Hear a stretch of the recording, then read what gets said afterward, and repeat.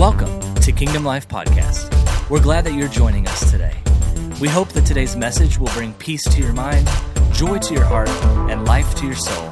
Thanks for listening.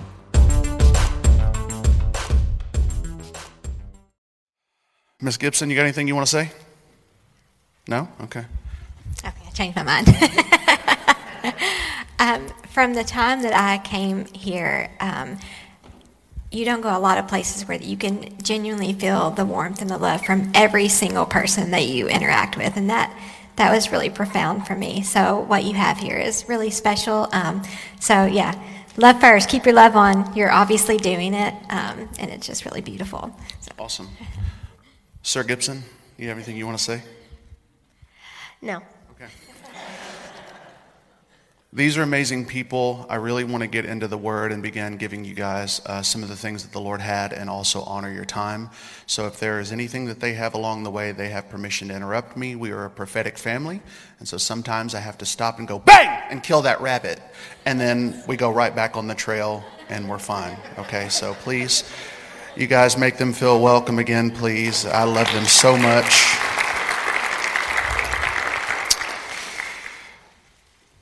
It is my firm conviction that prophetic people, apostolic people, evangelistic people, pastoral people, teaching people are supposed to, according to the new covenant, be able to give away their gift set in order that you might become more mature according to the stature of Christ.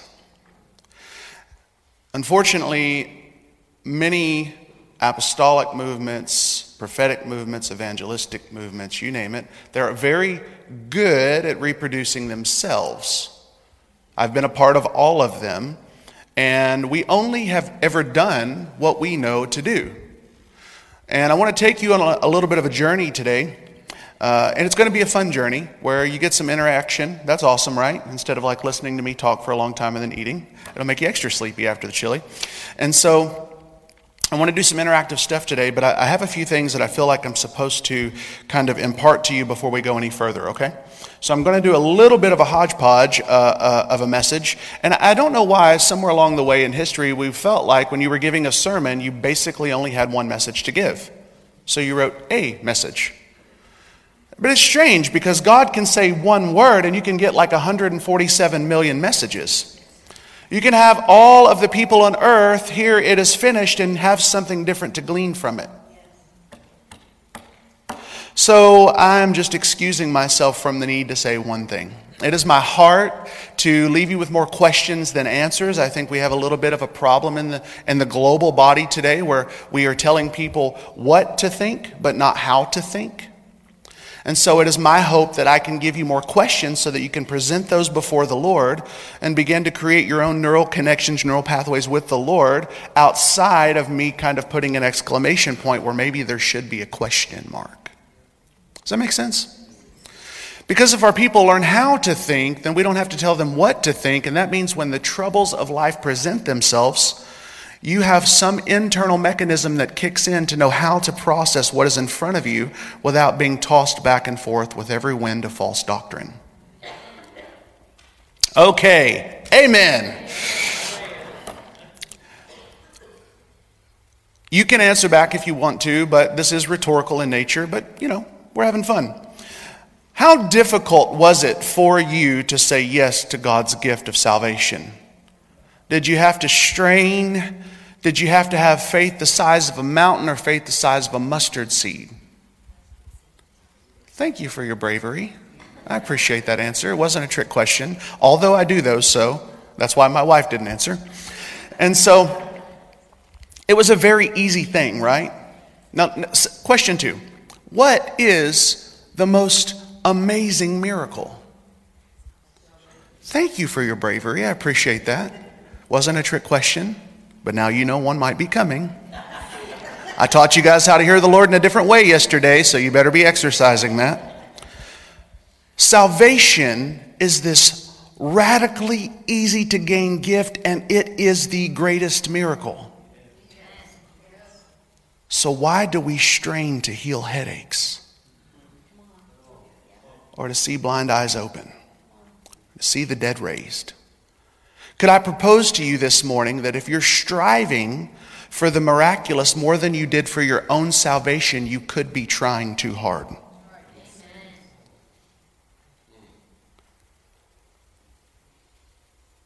I don't think God is really interested in our effort. That's why he made this covenant with himself. You are the recipients of a covenant that you didn't have any part of besides receiving. And so when we get weird when it comes time to pray for little things like headaches, I believe that we somehow have regressed into an effort-based society of believers. And so when I want to stir up faith in the room, what I do more times than not, I'm about to do it now, you're welcome, I set you up for that, is I begin to tell you what you already believe. Do you know what you already believe? You believe that in an unseen realm, at some unnamed date, that a spirit God decided that he wanted something to be seen in a physical realm. He caused all of the universe to come alive. And then on one of those orbs in this unknown space called the heavens, he caused one of those orbs that was covered in water and darkness to no longer be that way. You believe that he took some of the material of the center of this orb floating in a nothingness to come to surface in the water, and he plucked you out of that, breathed on it, and now you're you. And you believe that this one, I'm not trying to ruin your faith, I'm trying to build it. And you believe that he caused this nothing to become animated, to become a man who ultimately chose to depart divine union with God for the sake of knowing.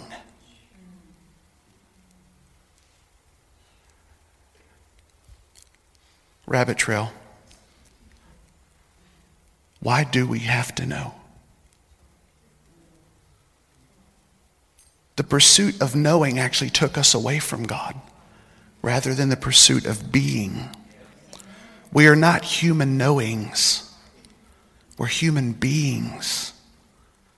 And the pursuit of this knowledge that we already had divine access to, when presented as not having access to, we chose it over God himself, the author of all knowledge. Going back to the path now, and so that rabbit's gone. Poor rabbits, really. They take a hard rap. And you believe that God saw our fallen state, and Spirit God, uncontained God, chose to jump into the vessel, an uncreated vessel, a cell, all of God, not in a baby, but in a single cell that would reproduce itself to create its own body. You know, that's what happens when you're born. You're conceived, you're a cell, you're actually two ultimate cells that come together to make a single cell that gets a blueprint 6 billion characters long. That's how long your DNA strand is. And it creates your body. And you think God somehow, in this divine ability, jumped in to ultimately nothing.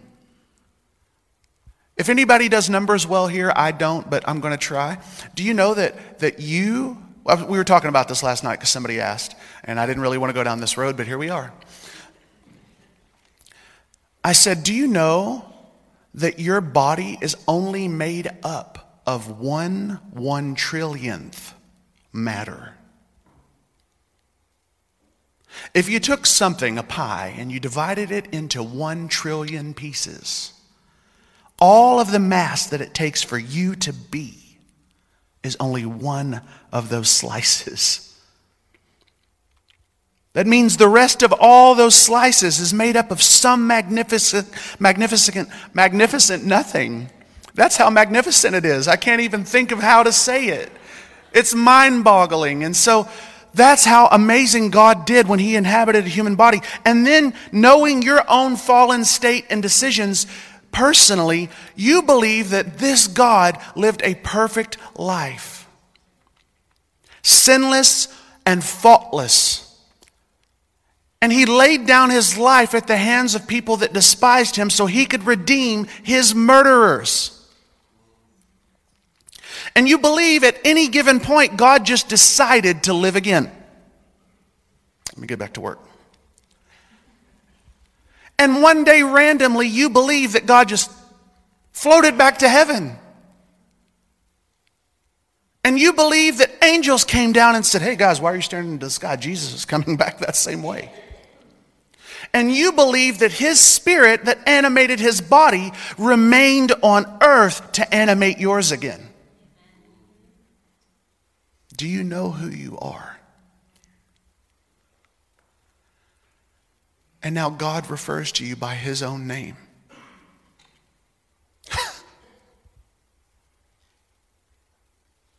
We really try too hard for the miraculous. We try too hard. And so we find ourselves often saying things like, Lord, I believe. But our heart is somewhere over here. And our words are right. But there's no real knowing on the inside. Have you ever found someone trying to convince you of a truth? They will say it 8 or 10 times because they don't believe that you believe it. Have you ever been that person to convince someone of what is true? And so you find yourself looping and repeating. Has a tree ever tried to convince you of its existence? Trees are like, I'm good. Trees are so good they don't have to even tell you they're good. They're just blowing in the wind, living their lives. And that's by design. Isn't that crazy? That's how secure a tree is. How much more are you than a tree that has become a vessel of God himself? I love the picture of putting on God. That's amazing. But in reality, God put himself in here, and we somehow like contained the uncontainable. Like the spirit that transitioned Christ from heaven to earth, earth to hell, hell to earth, earth to heaven, is animating your skin and bones now.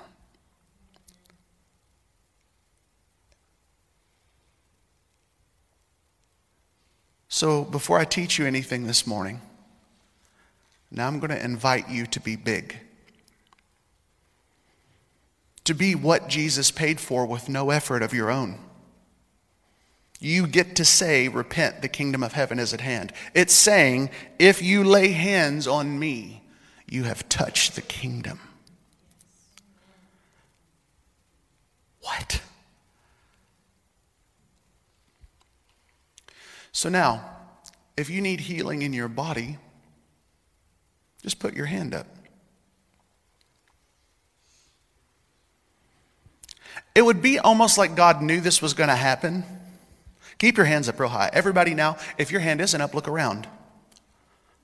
Look around real good. If your hand is not up, you're our prayer team. Stand up.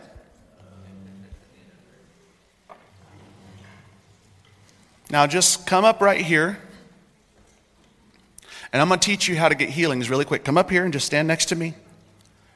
Over here, if you're standing up, prayer team, up here. Yep, next to me, to my left, in a single file line. We're over here.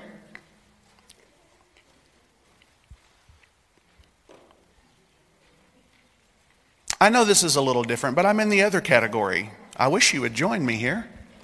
I just told you who you are. Now, if you have never prayed for, you can put your hands down now. We all know because you're still sitting. If you have never prayed for anybody sick before in your life, raise your hand out of this group. Can you come here for me?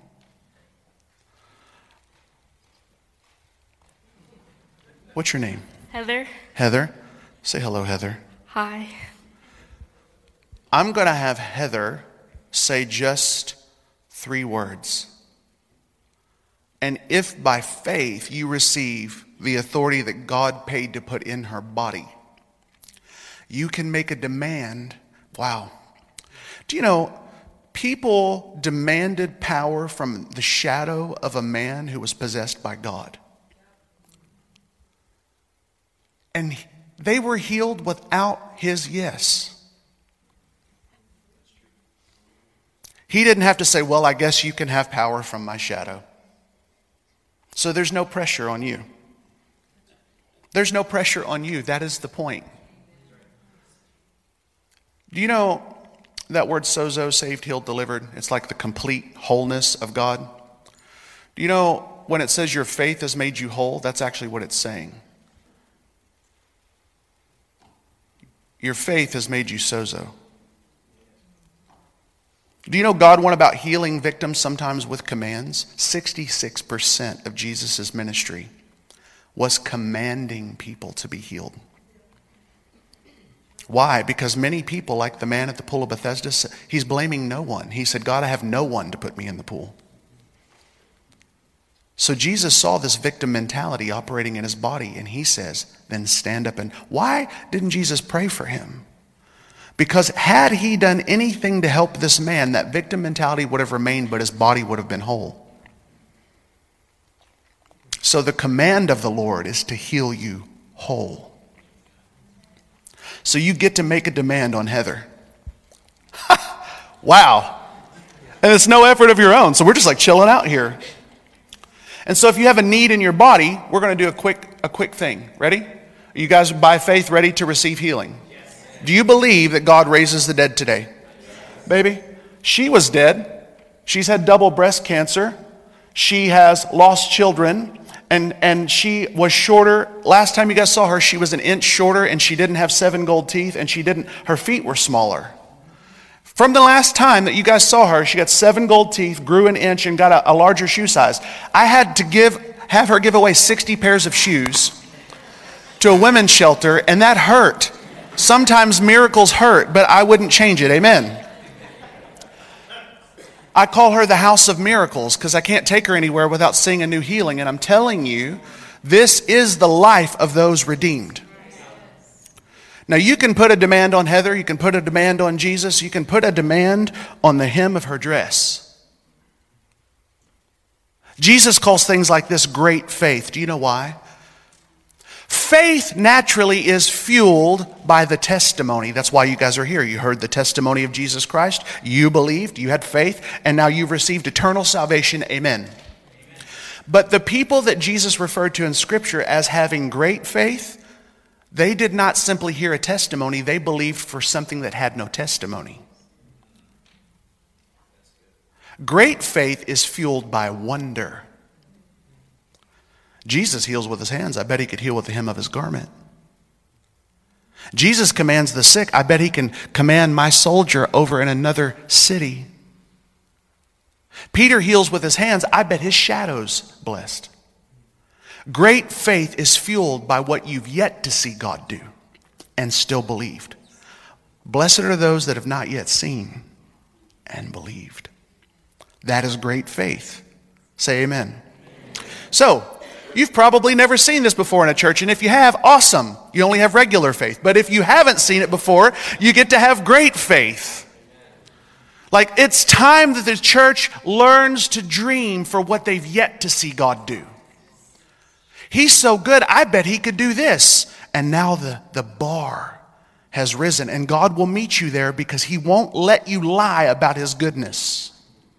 It's above what you could ask or think. I'm going to teach you something. You can pigeonhole God into the miraculous by believing above what you've seen or thought. Because his promise is to do even above that. Wow. We ready? This is not my message, and I will be quick and honor your time. Close your eyes. And I want you to just picture Heather standing here in your God imagination. And I want you to say like no music's playing. We don't have mood music. We don't have mood lighting. You know, I don't know how the disciples did church. They had a hard way to go. It was like faith or nothing, right? Well, I'm presenting you with a Bible moment. It's Bible Moments with Jonathan Gibson. Why am I being funny and not serious? Because it's not according to your effort. It's not according to your effort. It's according to who you put your faith in. Do you believe that the power of God rests in Heather and can be released from her? Then this is what we're going to do. We're going to pray a very technical prayer. Ready? But you're not calling out my exact problem, Jonathan. I don't have to. That's how good Jesus is. He arrests a room. If he can arrest a heart, he can arrest a room. He didn't die to redeem a room. He died to redeem you. So you just say this with me, okay? Jesus, heal them. Jesus, heal them. Now, by faith, you receive your healing, and by faith, you begin to test out the thing that did not work before. Come on. Because that's what it takes. That's what it takes. Faith without works is dead. So we actually begin to test out the thing that we want to see God do in our body. And if you feel God starting to touch you after this girl shaking in my armpit, I felt it, shaking in my armpit is saying these words going, what is he going to make me do? And that's how we approach our Father. God, I want to be healed, but what are you going to make me do? And God's like, child, you missed the whole point. I don't want you to do anything. I want you to receive my goodness. It isn't about your effort or your works. You've believed for eternal salvation. Then how much more do you have the kingdom now? You can't go to people and say, repent, the kingdom is at hand, unless you're the kingdom at hand. I'm a representative of the kingdom with a broken body. That's not okay. So now if you feel God touching your body, wave your hand at Heather. She's never prayed for the sick before. Stand up. If you feel like God has healed you, stand up on your feet and see, this is so simple. We ready? Mm-hmm. Okay. Now, if you've been touched by God, you're a part of the prayer team. What you've been given freely, you give away freely. Say amen. Everybody else sitting down, I'm going to charge every one of you to not try to heal people, but to believe in God. That is the key to miraculous healings. Stop trying to heal people and acknowledge his stripes. Acknowledge his blood. Yesterday we taught in the prophetic class, does everybody feel their hands? And they're like, yeah, I became aware of my hands. Does everybody feel their feet? Oh, I'm now aware of my feet. Did you feel the back of your elbows? Well, no, you didn't ask me to. Right. And that truth was constantly flowing into your brain. And it wasn't until you acknowledged it that you had access to those feelings. And that is designed by God. Wow. So we're going to acknowledge healing. We're going to acknowledge God's goodness over people, and we're going to see bodies healed. And then I'll teach you a lesson, and then we'll eat. Say amen. No music necessary. Prayer team, don't try. You lay hands by faith. You acknowledge the goodness of God over a person and his desire being for them, and you move on to the next person. And then we're going to ask them if they feel anything. If they say, well, I feel maybe 10% better. I'm like, then we're going to work on that 10% because God has never healed anybody 10%. And we're going to pray again. And we're going to say, but we're not going to try. So we're going to say, well, I bless you again. How do you feel now? And something's going to happen when they begin to take action in the goodness of God for healing, and their pain is going to disappear. You guys with me? Okay, we don't have long because I'm not going to leave you too long to try too hard. Okay? So we're not living in people right here like just, we're not doing any of that. We're just going to release naturally without strain. Please don't say anything, Taylor. Just smile and nod. Okay, so we're going to go do that. Come on, prayer team. Start at this table. Just start at this table, and all of you, like a fire tunnel coming to them, just literally hit them really quick, and we're just going to do table at a time. While you're waiting to be prayed for, I want you to prepare your heart to receive. God, I am ready to receive the thing that my body needs.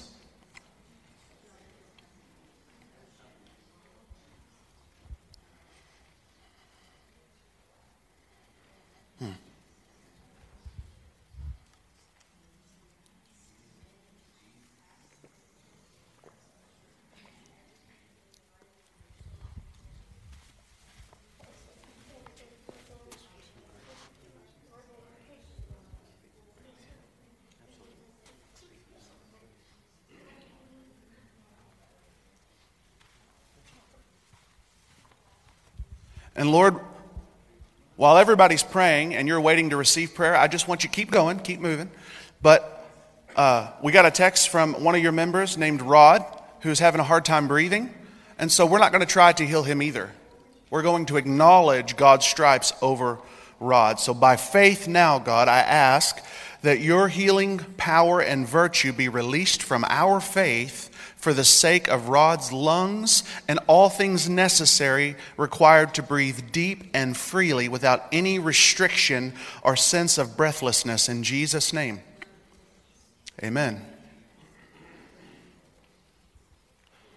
If anybody over here has received a healing at all, just put your hands up really big because people think this can be kind of weird. So they need to see the testimonies. If God has touched your body, there's had more people. 1, 2, 3, 4, 5, 6. Guys, this is ridiculous. Come on. Who else? Who else is healed? 7, 8. Who else? 9. Who else? 10. 11. This is so much easier than having long altar calls where you have to wait to go eat lunch. Come on. 12. 13. Isn't this strange? Like it's little effort. After you've prayed for your people, please have a seat. It's time to teach you guys some stuff. So praise the Lord for altar calls and healing. Say amen. Can we actually just take a minute and acknowledge the testimonies of the Lord and put our hands together to thank Jesus?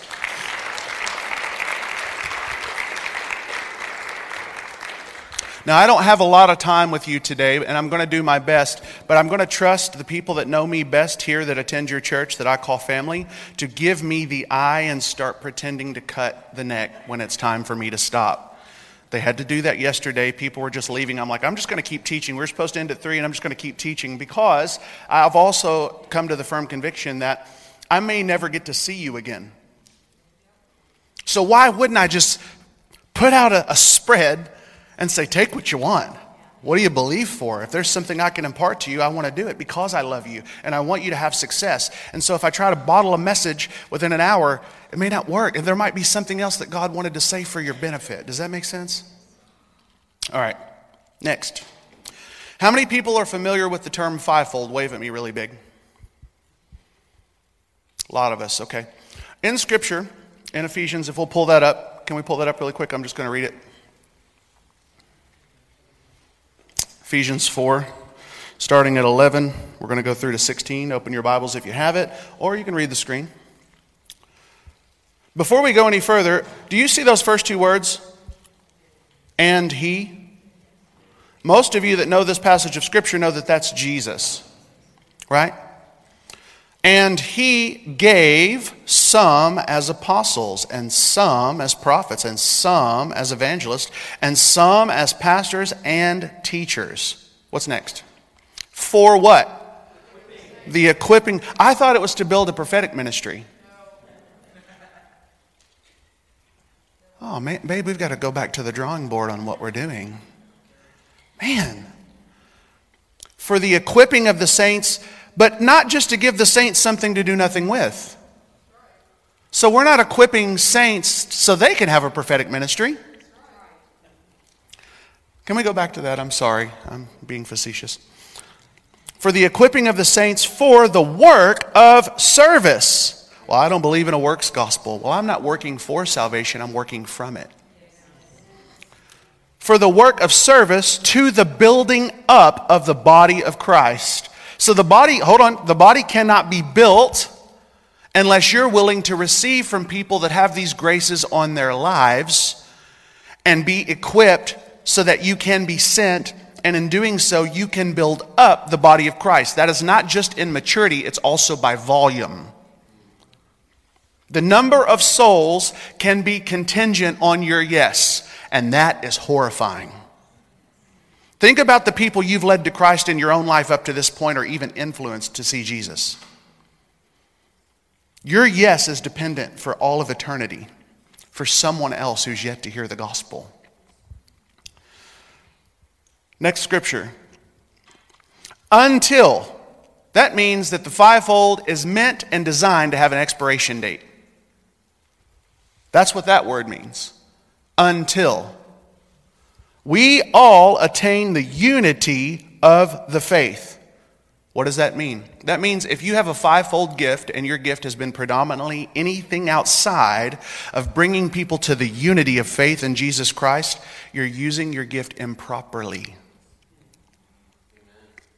That's what that says. That's not my opinion. I wish I could just go build like a superstar prophetic ministry where I just train people how to hear the Lord and do nothing else with it and go to Florida. I don't know. Something cool. So we exist to equip people for the sake of building up the body so that people would come to the unity of faith, that's the until part, and the knowledge of the Son of God to a mature man. In some translations it reads, to the full stature of Christ himself. So the fivefold exist. Can anybody, one person, not everybody at once, can one person name all five of the fivefold so people can know that you know? Just being funny. Yes, sir.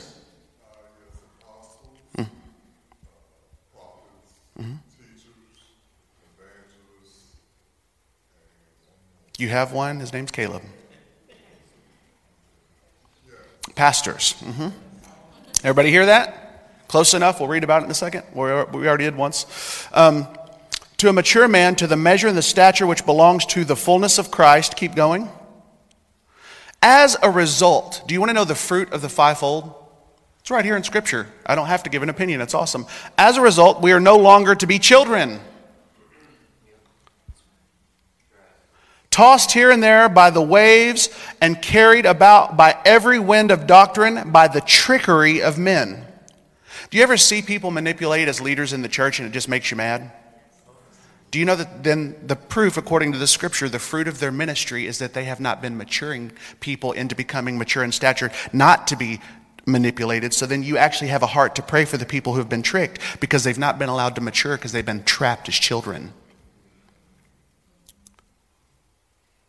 It is the great equivalent. You'll see this in Scripture, and it mirrors through all of reality. Every problem that the earth has in the world right now, there is a spiritual implication for the body of Christ. What this would point to is like child trafficking. We're having children packed into rooms to fuel our ministry so that we can become the pinnacle point for our pleasure. That's heavy. It says, by the trickery of men, by craftiness and deceitful scheming. Next, please. But speaking the truth in love. Everybody say in love. In love. If any of your gifts cause you to speak the truth outside of love, you've used your gift amiss. Speaking the truth in love, we are to grow up. Everybody say grow up in all aspects. That's right. Keep coming with me. Into him who is the head. Even Christ. Okay, now, you take that down. We're going to stop right there. Everybody okay so far? Growing up for me, I was taught that the fivefold was like some mystical mountain of God where just a few people had these primary giftings. We called them offices growing up. They had the office of the apostle, the office of a prophet. Later, fast forward, I would have a conversation with a theologian and I would say, can we quit using the language office? And he said, why? And I said, because if these five, did he operate as an apostle? Did Jesus operate as a prophet? Did he operate as an evangelist? What about a pastor? What about a teacher? So could we start calling it, rather than cutting our Lord in half and putting him in rooms and closing the door, could we call them the power attributes of Christ's ministry? This guy that knows far more than I do about Scripture said, can I use that? And I was like, please, could you tell somebody else that you have influence over so that you could actually change the way that they think and cause, that's what repentance is, right? You're transformed by the renewing of your mind. So can you transform some lives by allowing them to think differently about what was actually happening? Is that making sense so far? Take the last part of my message to transition and say, if you have the gift of an apostle, well, there's two points and then we'll be done. If you have the gift of an apostle, if you have the gift of a prophet or the attribute naturally, or an evangelist or any of the five, that will be the primary way that you receive instruction from God. It is a very long story. We told it last night. Don't have time today. But through circumstance, God taught us this truth where we were pressured to prophesy to 45 world leaders, and we had 24 hours to get 45 words each. Me, Gina, prophet. And what I learned through circumstance and download from God is that when the prophet feels like he can't hear God suddenly anymore and he gets sad, he needs to go back for hearing God for the sake of God's voice and God's voice alone. When the apostle, you know that word apostle does not mean boss. Man, it's quiet. That word apostle does not mean boss. It actually means ambassador or one sent. Do you know why in Scripture that word apostle was used? Because we didn't have the word missionary yet. What if the fivefold wasn't about offices at all? What if it was a process of salvation to take the world for Christ? I'll talk about that in a second. That's my last point. So the apostle means one sent. So if an apostle wants to hear the Lord, he needs to be thinking, God, I want to transform cities, states, and nations. I want to father movements of people. I want to be an ambassador of heaven before men. And you'll find that if that grace is on your life, that's how you tend to hear the Lord.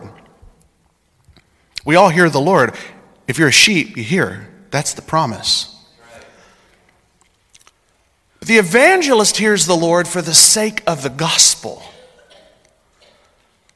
When you're ministering and you don't ever hear God typically, but then you start preaching the gospel of Jesus Christ for the sake of salvation, and suddenly you're reading people's mail. It's because the originating grace that God gave you, remember, He gives as He wills. When He gives you that grace, you will hear the Lord for the sake of the gospel to see a soul come to their Father. Come on. The pastor will hear the Lord for the sake of healing broken hearts. That's why when a pastor is prophesying to you, he tends to weep. Anybody ever seen Caleb cry? We'll work on you, it's okay. So you'll know when he's beginning to hear the Lord's heart for you prophetically, because tears will begin to well up in his eye. It's not like when he's not crying, it's not true. It's just that heaven is forcing its way into your world through Caleb the vessel. That's how violent God loves you. But the teacher will hear the Lord for the sake of illuminating you to a truth that you didn't have before. That's what happens when Bill comes in.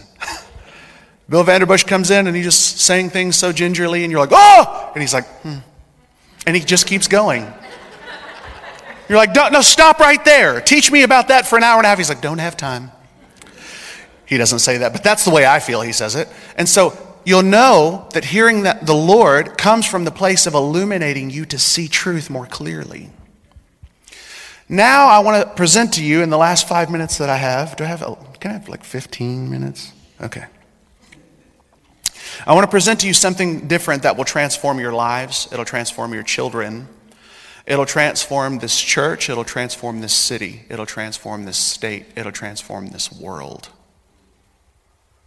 What if you stopped fighting for a place to be known as one of the five, and you started processing every person you know with all five? My question is, if 2,000 years ago this was set in motion, and these are supposed to exist until we all come to the unity of the faith, then where are those people that can be apostles and can prophesy and can evangelize and can pastor and can teach? Where are the utility players of the kingdom?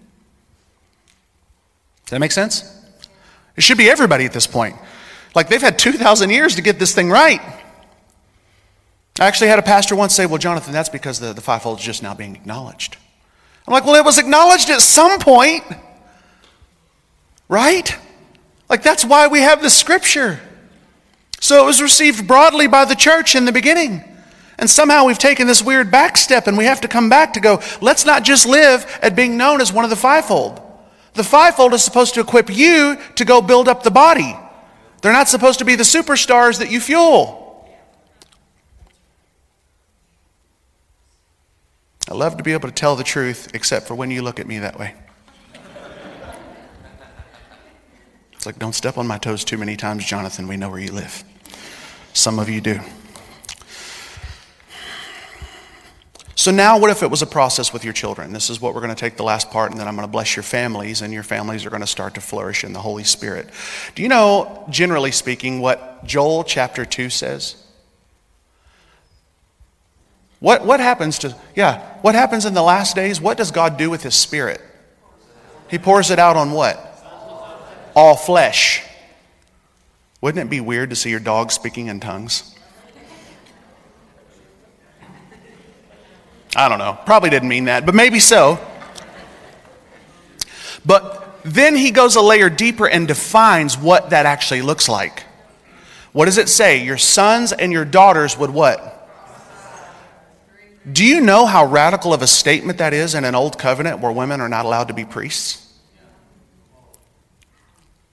He was breaking the back of all old covenant thinking when he was prophesying according to the word of the Lord that it was God's will that we, all people, all flesh, would become a nation of kings and priests before the Lord. We would become like Father. So let me tell you this. The fruit of Pentecost was not speaking in tongues. It was your kids prophesying in fire.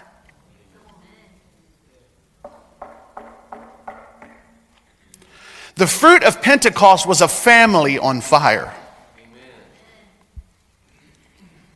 And we have made it everything but renewing an entire family unit.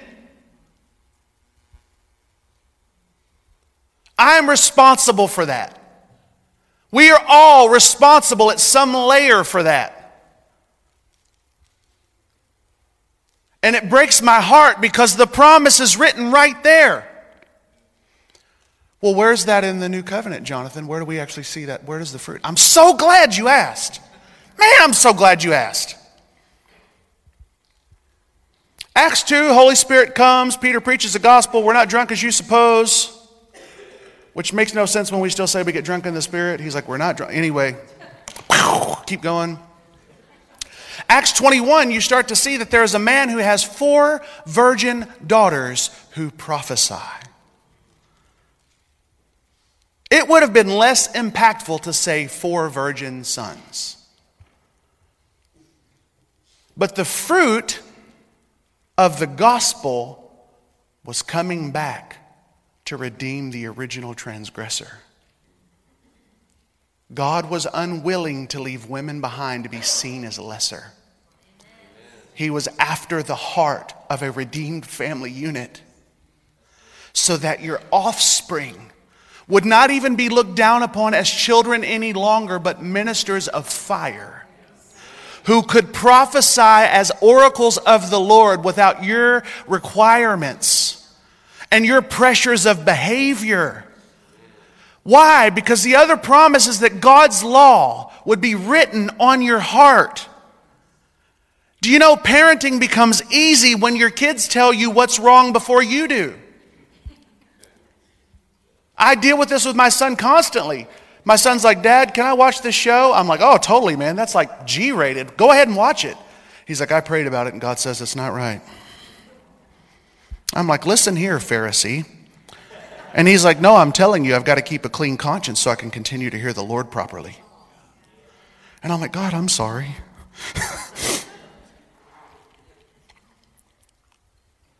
And so what I want to talk to you about, okay, we're good on, I got 9 minutes. Wait, I can slow down.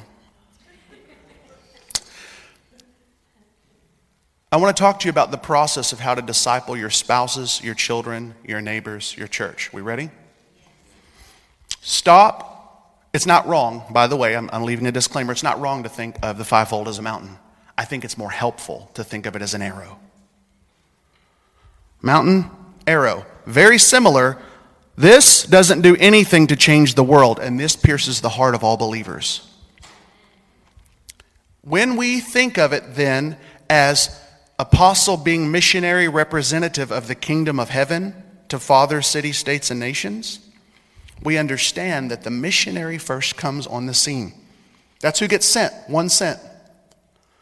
He comes on the scene and he represents the kingdom, and he begins to break up the status quo of thinking, but with no further oversight until there's a major problem.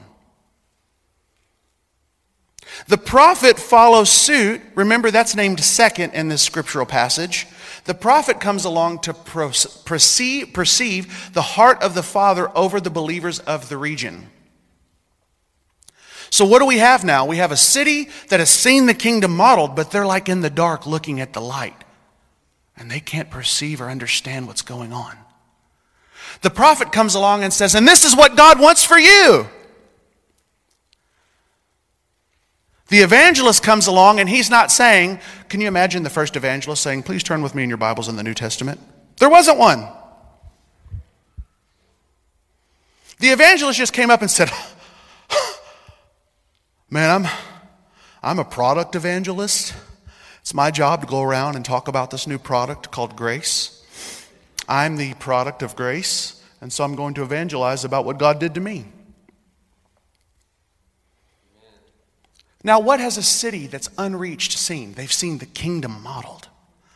They've heard the voice of a Father who says, I love you, and I want you to be mine forever. And the evangelist says, this stuff works, guys, look at me. Now you've seen it walked out, right? The pastor comes along and suddenly you're like, man, I've seen this guy. He represented a kingdom far away, but it was in him, man. It was in him. And I didn't know what was going on. And this other guy came and he told me what this guy's father was saying about me.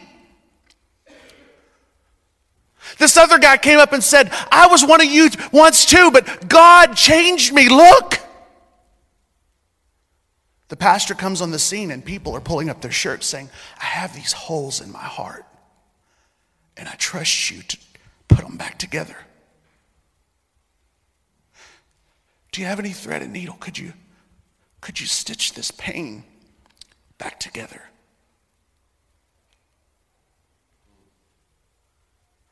The teacher comes on the scene and says, I'm here to show you. And they're like, we know. We saw a guy that modeled the kingdom of heaven. We saw that it's possible to hear the voice of a Father that loves me. We saw a life transformed and our wounds have been tended. Please teach us how to do this.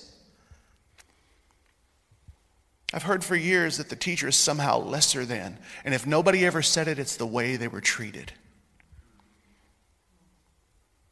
But I would propose to you that the teacher is the final stepping stone to weaponize an army of sons and daughters. When we turn this into a process, we can apply this to our children's lives. Do you know, as parents, because you love so well, you love so well that you quit treating your children like disciples. So you go straight to trying to teach them things, but they haven't seen you model the kingdom.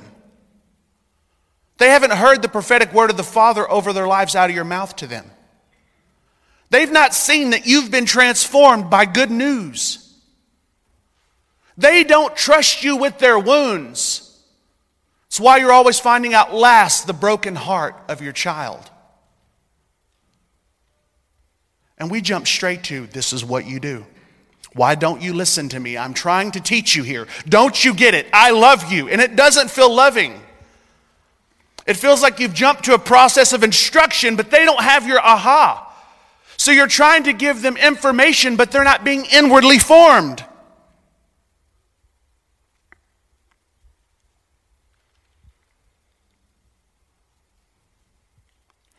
They just have a bunch of stuff they can say because Sunday school said say these things.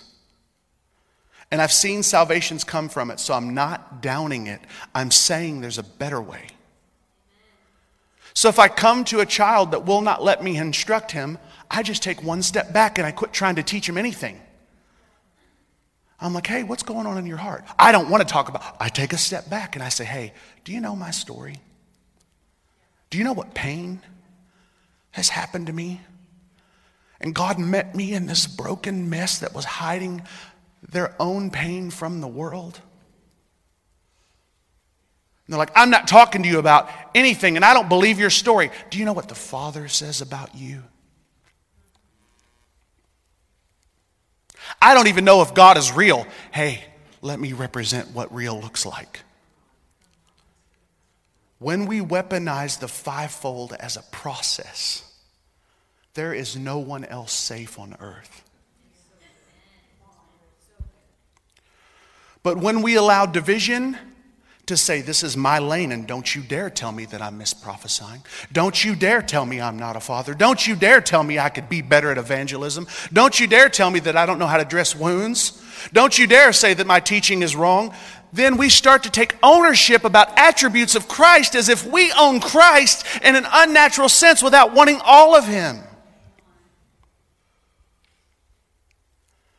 Do you know the goal of the fivefold is not the fivefold, it's the maturity of Christ himself. If someone said, Jonathan, you could choose to be known as Christ or choose to be known as a prophet, what would you choose? Is there anyone in here that would choose the role over God? Now quickly, I have 2 minutes. I told you we had time.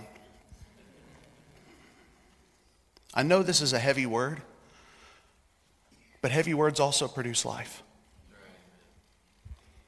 That's my hope, that you would not be tossed back and forth with several different teachings, that Christ truly being your cornerstone would allow all things to be built on him, which means he is the anchor to the whole structure. You can take this teaching and you can apply it to your friendships. What about broken marriages in here where infidelity is prevalent? I don't know why. They just keep cheating. We'll try to teach them how not to. I did, and they didn't listen. Okay. Do they trust you with their pain? No, and I don't know why. Have they heard your story? Yeah, when we met. Tell it again. Okay, did that work? No. Have you ever prophesied over your spouse? I didn't know that I could. Start there.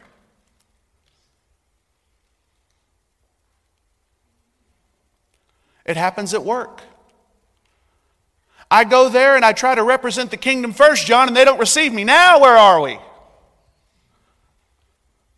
There's nowhere to back up from representing the kingdom. And this is where long suffering comes into play. This is a fruit of the Spirit that says, I will not try to prophesy to someone who has not yet seen me represent the kingdom. We've gotten so out of order, guys. If you want to know the nature of the prophetic voice, ultimately we come in love to point you to Christ by reorganizing the things where we're kind of getting out of rhythm with one another. To bring what? The unity of the faith. I can bet you there's not a person in here that's okay to let their children go to hell. And that is why I'm here. I need you to understand that walking out a process is far more valuable than occupying a space called an office. And when we quit taking ownership of an attribute and we start taking ownership of Christ, you get a lot more. And you walk in a freedom that you didn't know was possible. And suddenly you're not weighing everything so heavily on you when you're rejected for the grace on your life. You're like, do you know what's amazing? I got rejected. And they're like, what? And you're like, and so was Jesus, so I get to see a part of him that you don't. I was preaching the gospel. One of my friends was preaching the gospel on the street, and someone was hit him over the head with a beer bottle. And he thanked God. Thank you, God, that I can partake in the rejection that you felt by the people that you're trying to love well. It is a gift. I get to acknowledge something in you that many people don't get to see. Has this message been helpful to you guys? Can I bless your families? Father, I ask in Jesus' name that every person that will receive my words by faith, even if they don't fully understand, it's by faith, not understanding, that they receive.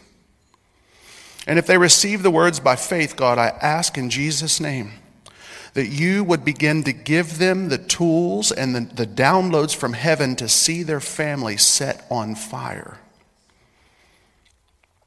I ask, God, that the graces that you've given my family be imparted to every receiver by faith now in Jesus' name. Not by a light coming on in the room or a wind blowing in the room, but by faith and faith alone. It was good enough for our salvation. It's good enough to receive a gift. God, I ask that signs, wonders, and miracles would begin to accompany all people who have never seen them before. God, I ask that that word you gave me, that this pandemic of passion start today. That the environments of deep and unfettered worship would begin to take over until there's nothing left to be said but holy. I bless you with that as my own family. In Jesus' name. Now, if you receive that, say amen. Thank you guys so much. This has been another message from Kingdom Life Church. If this podcast ministered to you, be sure to like, subscribe, and share to help get the message of Jesus around the world. For more information, be sure to visit our website at kingdomlife.live. Thanks for listening, and remember, love God and love people.